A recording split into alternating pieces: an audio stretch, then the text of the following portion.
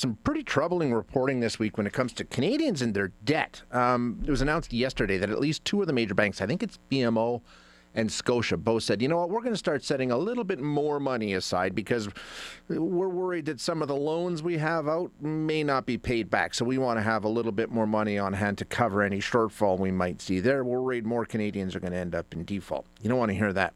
Meanwhile, the Canada Mortgage and Housing Corporation yesterday reporting that Canadians are carrying the highest consumer debt levels in the G7, which isn't completely unheard of, but it's not a good time for this kind of situation, obviously, with what's going on economically. So let's find out how big of a concern this is.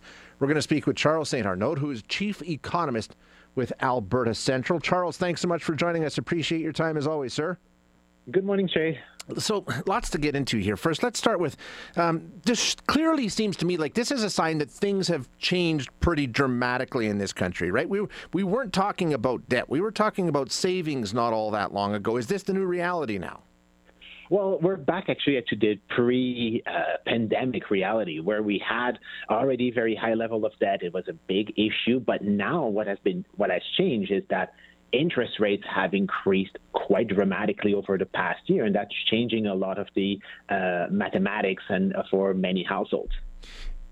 The timing of it, is it something of a perfect storm, Charles? You take a look at, we've got higher cost of living, we've got higher interest rates, so debt costs more. Canadians have higher levels of debt. It really seems to cut down on the wiggle room right now. Like, things are pretty tight, aren't they? Yeah, well, that's what I've been calling, kind of situation I've been calling for a past year or so. I called it the great consumer squeeze, where budgets are squeezed, as you mentioned.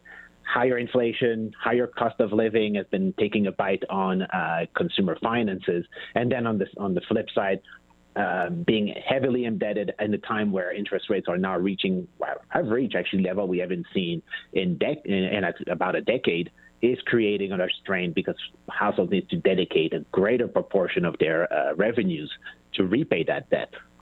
Yeah, and when we take a look at, debt costs more. So are we starting to see more Canadians unable to keep up? When you hear the banks setting more money aside to try and deal with people who are defaulting on loans, are we seeing insolvencies and bankruptcies climbing in Canada?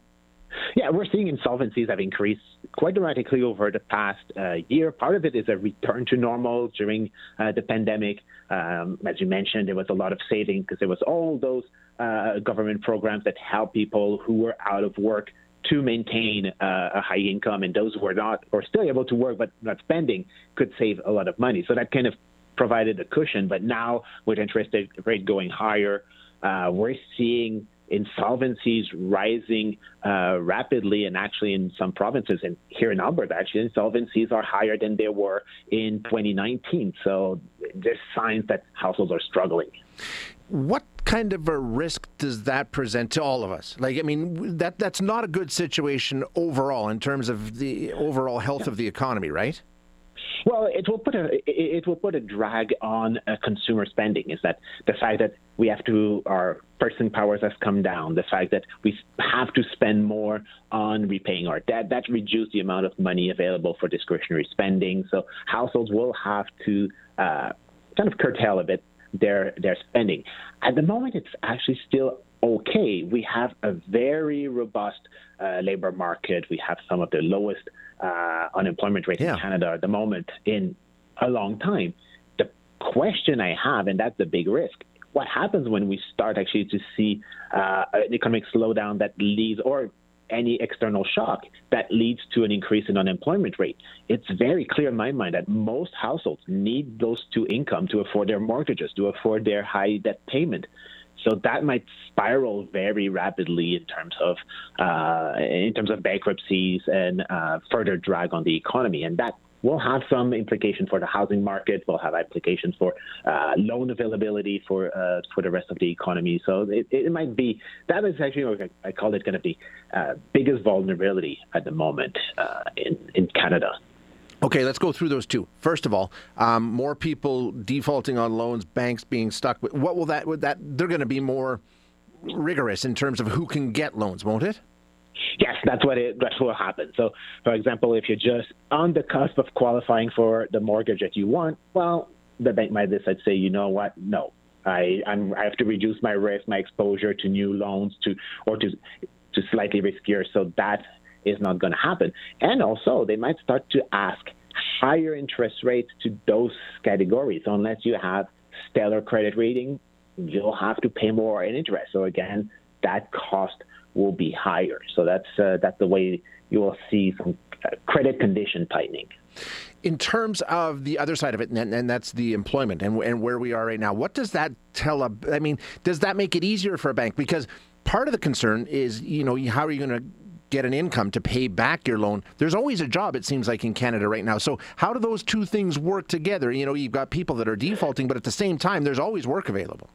Yeah, well, that's the thing. At the moment, what we're seeing is probably the default is those who have taken too much debt for what they should. So those who have overstretched themselves, those are the ones that are they didn't account well for the possibility of higher interest rates. So that's kind of the first way we're seeing. So, and that's why I say, as long as we have high level of employment, as long as we don't see Canadians losing their jobs, we'll still see increase in insolvency, but it won't be a big burst higher. Okay. My concern is if we get a recession, if we get a negative shock, can always happen, then it could really spiral into a big increase in insolvencies.